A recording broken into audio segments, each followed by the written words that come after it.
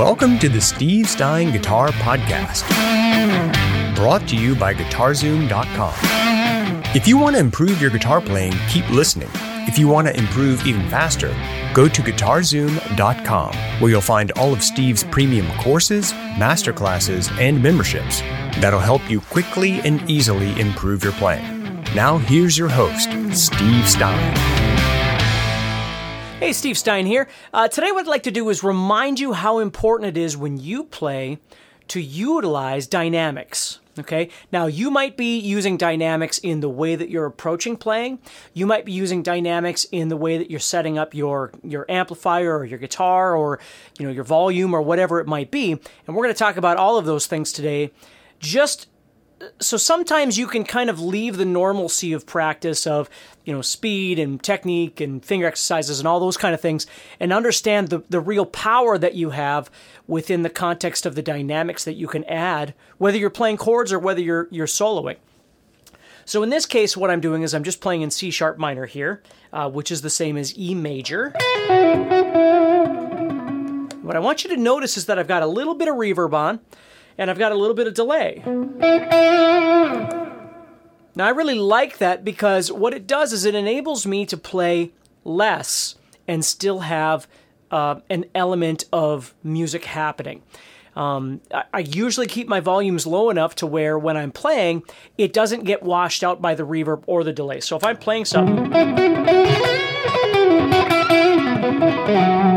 you can hear it back there, but it's not getting in the way. Okay, and that's really important for me.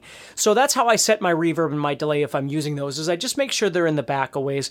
So as I'm playing, again, it's not near as loud as my regular signal.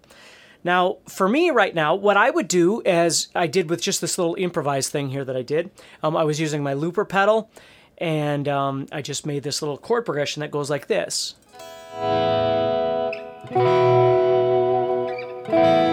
And all I'm doing right there is I'm playing 11, 13, 0, 0.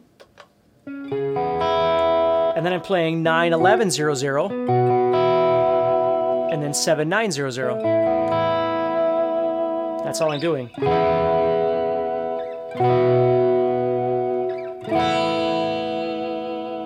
Now, it might look like my middle finger's doing something here, but it's not. It's just deadening the strings up above. So that's my chord progression, which is really C sharp minor to B to A. Okay? And I don't have to play the full chords like that. I might play something where I go C sharp minor to B, but leave the bottom two strings open, and then A sus2, something like that. But again, it doesn't make any difference. But when I go to start soloing over the top, what I want you to notice here is that what I'll start off doing is I'll usually wind up using kind of the center position.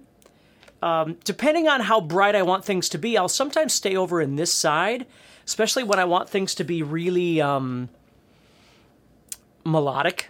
I'll tend to stay away from my bridge position pickup just because it gets kind of bright and nasally, which is great for other things. But for now, what I want to do is I would start somewhere with, maybe I'll go into the fourth position with my toggle switch. Okay, so it's using these two pickups right here. And then I would roll down my volume.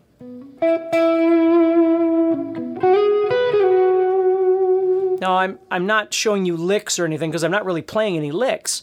I'm not really thinking about that. What I'm concerned with right now, and this is really my point, is that if you're trying to work up a lick, you're not thinking about dynamics. You're not thinking about musicality. You're thinking about executing the lick, and that's very important. Okay, but when you're done practicing that lick, whatever that might be, then you want to come back to this lesson and start talking about the dynamics that might surround that lick. So, for instance, there's a couple of different options that I've got here. One is I could turn my volume all the way up. I'm going to stay on that fourth position pickup selector for now. You don't have to be in the same spot, but that's just what sounds good to me right now. So if I brought the volume all the way up, that's the sound I'm getting from that pickup,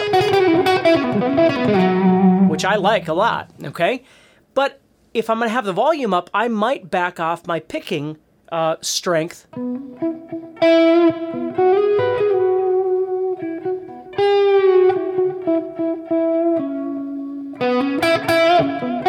See, now I've got this dynamic happening with my pick. So the volume's all the way up.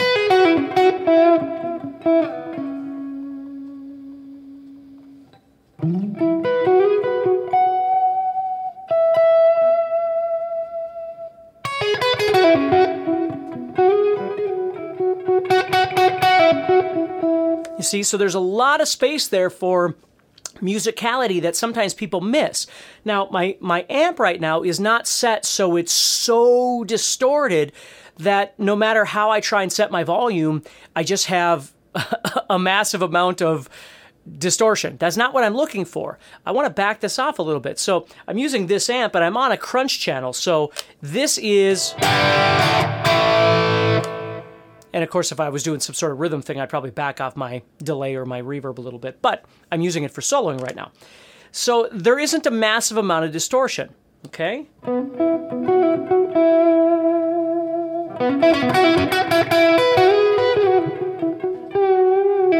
So you see, I can have some more fun with the dynamic element as I'm playing over this.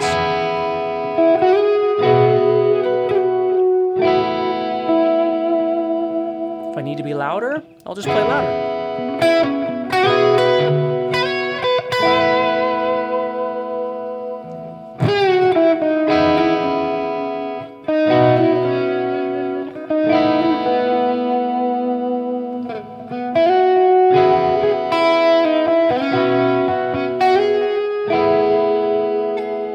See what I mean?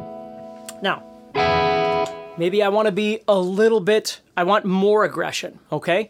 I'm getting to a spot where I want even more. Now, I didn't have to start in this fourth position, but you can see what that sounds like. So now what I'm going to do is I'm going to take that toggle switch, and I'm going to bring it all the way up. Now I'm on this pickup.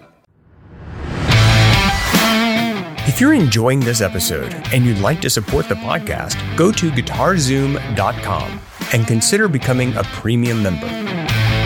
There are 3 memberships to choose from. VIP, which gives you instant access to a library of short but powerful courses as well as new bite-sized lessons each month.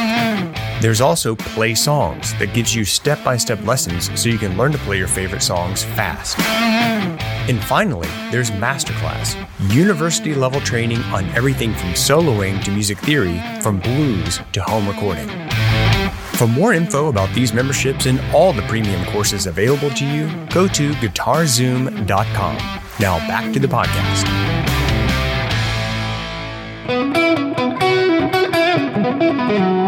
So I have even more aggression now that I can pump into. But I can still back off.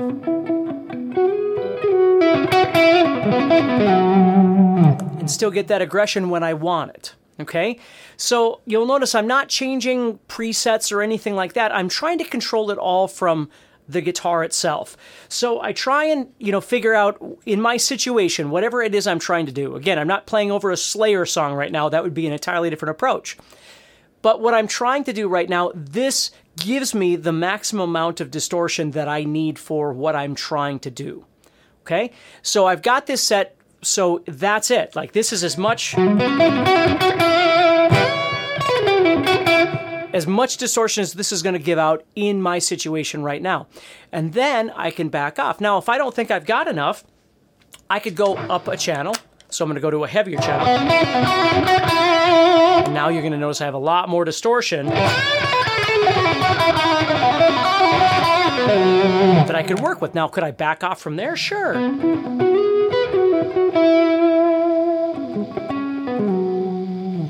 Now I've got a little bit of noise happening here, which there's nothing I can do about that. So you see, what I do is I drop back into this one.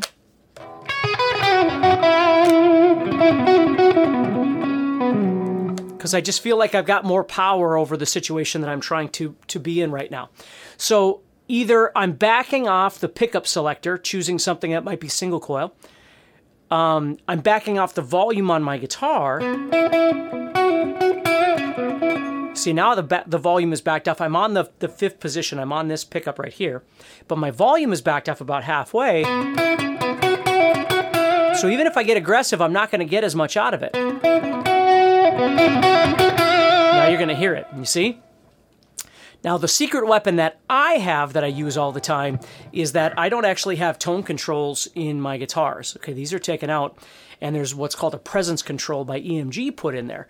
And what that does is it gives me even more of a boost or a bounce when I need it.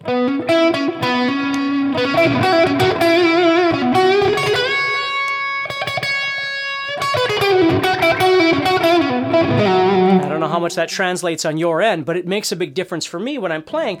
So if I need a little more gain yet, for something faster that I wanted to do, or I would roll this up and I would add that on. Now, chances are you probably don't have that. So what's another option? Another option is a pedal. I could enable a pedal.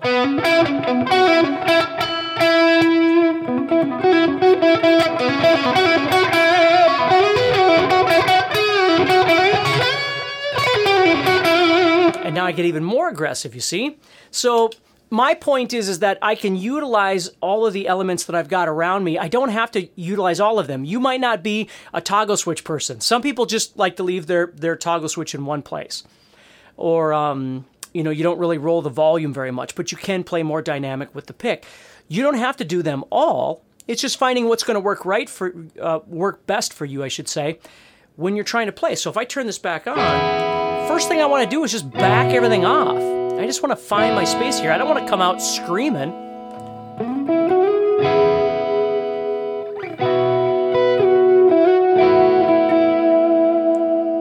Then maybe I'll bump it up a little.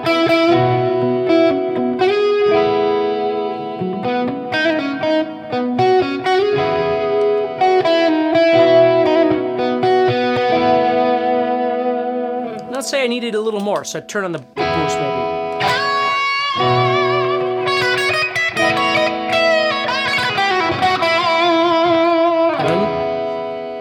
You'll notice I also turned on, or I switched down to my first position, because now it's kind of nasally again, and it's really going to cut through if I'm at that point in my solo.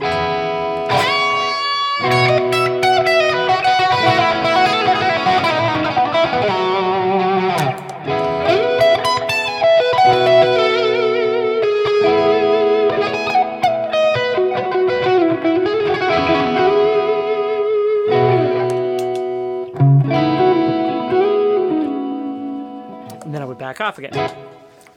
So what I have to be careful about, and it depends, like if I had a band and the drummer comes in and all this stuff, then my pedals become more important to me for a dynamic change. Okay, whether it's a channel change or something like that. But if I'm staying this way the whole time, I try not to get locked into a pedal per se, because then once I enable the pedal, I've raised it to this higher level, and the only way to really go back is to disable that pedal again and come back. Sometimes that's too much of a drop, you see? So I have to be careful with that. And again, I'm just explaining to you some things that I do, but I want you to really be aware of that when you're trying to practice, whether you're noodling or you're trying out a particular scale or a particular kind of chord progression that you're trying to play over or whatever it would be. Don't just always think about licks and scales. Also think about your dynamic approach by utilizing either the way you're playing or the products that you have around you. Next time on the Steve Stein Guitar Podcast. So what we're going to be doing today is I'm going to take a simple A minor pentatonic idea and I'm going to show you how I expand it in my head and with my fingers, and maybe that will give you some more creative ideas as well. So what I'm going to do is I'm going to be an A minor pentatonic, but I'm actually going to be starting up on the fourth position. So I'm going to be kind of combining the third and fourth positions, and even that in itself is really important, is to teach yourself to break out of just always playing like in the first position every time you do something. You go to, if you're an A, you go to the 5th fret. There's a lot of great stuff you can do there, no doubt about it, but we're going to try and break out of that a little bit and look for something a little different. So what I'm going to do is come up here to the 4th position, which is at the 12th fret. I'm going to play 12-15, 12-15, 12-14, 12-14, 13-15, and then 12-15. Hey, Steve Stein here from GuitarZoom.com, and thank you so much for listening to this podcast. If you enjoyed this episode, can I ask you a favor? please subscribe, leave a review, and share it with a friend. Your feedback means more to me than you'll ever know. And be sure to check out my YouTube channels where you'll find over 1,000 videos to help you with your guitar playing. Thanks again for listening. Stay positive, keep playing, and keep having fun. If you'd like some help with your guitar playing but you're not sure how to get started, go to GuitarZoom.com and look for the Help Me Choose survey.